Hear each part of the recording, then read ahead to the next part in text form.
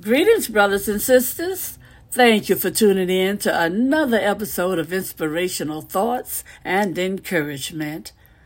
In today's scripture, coming from the New International Version of Jeremiah, the 6th chapter and the 16th verse, you'll find these words.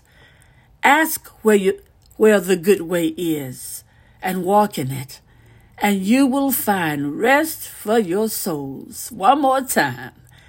Ask where the good way is, and walk in it, and you will find rest for your souls. Thank you, Lord. Thank you, Father. Lord God, we just pray that you'll bless the reading and hearing of your holy word.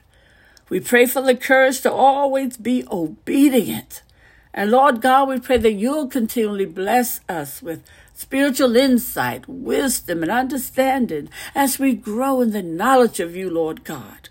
As we grow in the knowledge of your love for us, Lord God.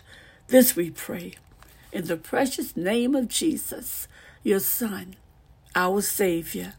Amen and amen. Thank you, Lord. Thank you, Father. Brothers and sisters, are you exhausted? Does life's treadmill have you running faster than you can endure? If the answer is yes, you may be chasing earthly security that does not satisfy and causes crisis after crisis. Sadly, when you place your hope in temporary things like money, status, achievements, acceptance, or even love of your family and friends, your foundation will inevitably crumble. Yes, earthly solutions will not satisfy the deepest needs of your heart and cannot defend against the troubles that arise.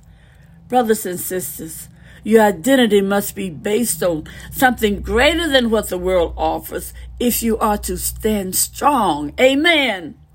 As the old saying goes, life is not about who you are. It's about whose you are. Oh, hallelujah. Thank you, Lord. And your exhaustion is evidence that you haven't given yourself fully to God. Your challenge is to get out of the way so Christ can lead you. Because when you finally see how beloved you are and the abundant life he has for you, you will begin to live for God through his power. Oh, hallelujah. And that's the way to find rest for your soul, brothers and sisters. So just get out of the way. Let God lead you. And when you do, you'll have a blessed journey. You'll have a blessed life. You'll be able to be a blessing to others. Oh, thank you, Lord. And have a blessed day.